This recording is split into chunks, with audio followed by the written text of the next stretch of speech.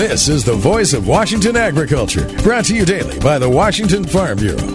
From the Ag Information Network, I'm Bob Larson. It seems that everything these days is found online, including auctions for the equipment used on your farm. Kurt Campbell, Vice President of Agricultural Sales at BigIron Auctions, says BigIron has a few unique aspects compared to other online auctions. So on each item we will have, depends on what it is, could be 60 to 75 photos of a tractor, an operational video, as well as the full description of what that piece of equipment is. The BigIron website, Campbell says, can answer many of your questions. We'll also have the seller's contact information.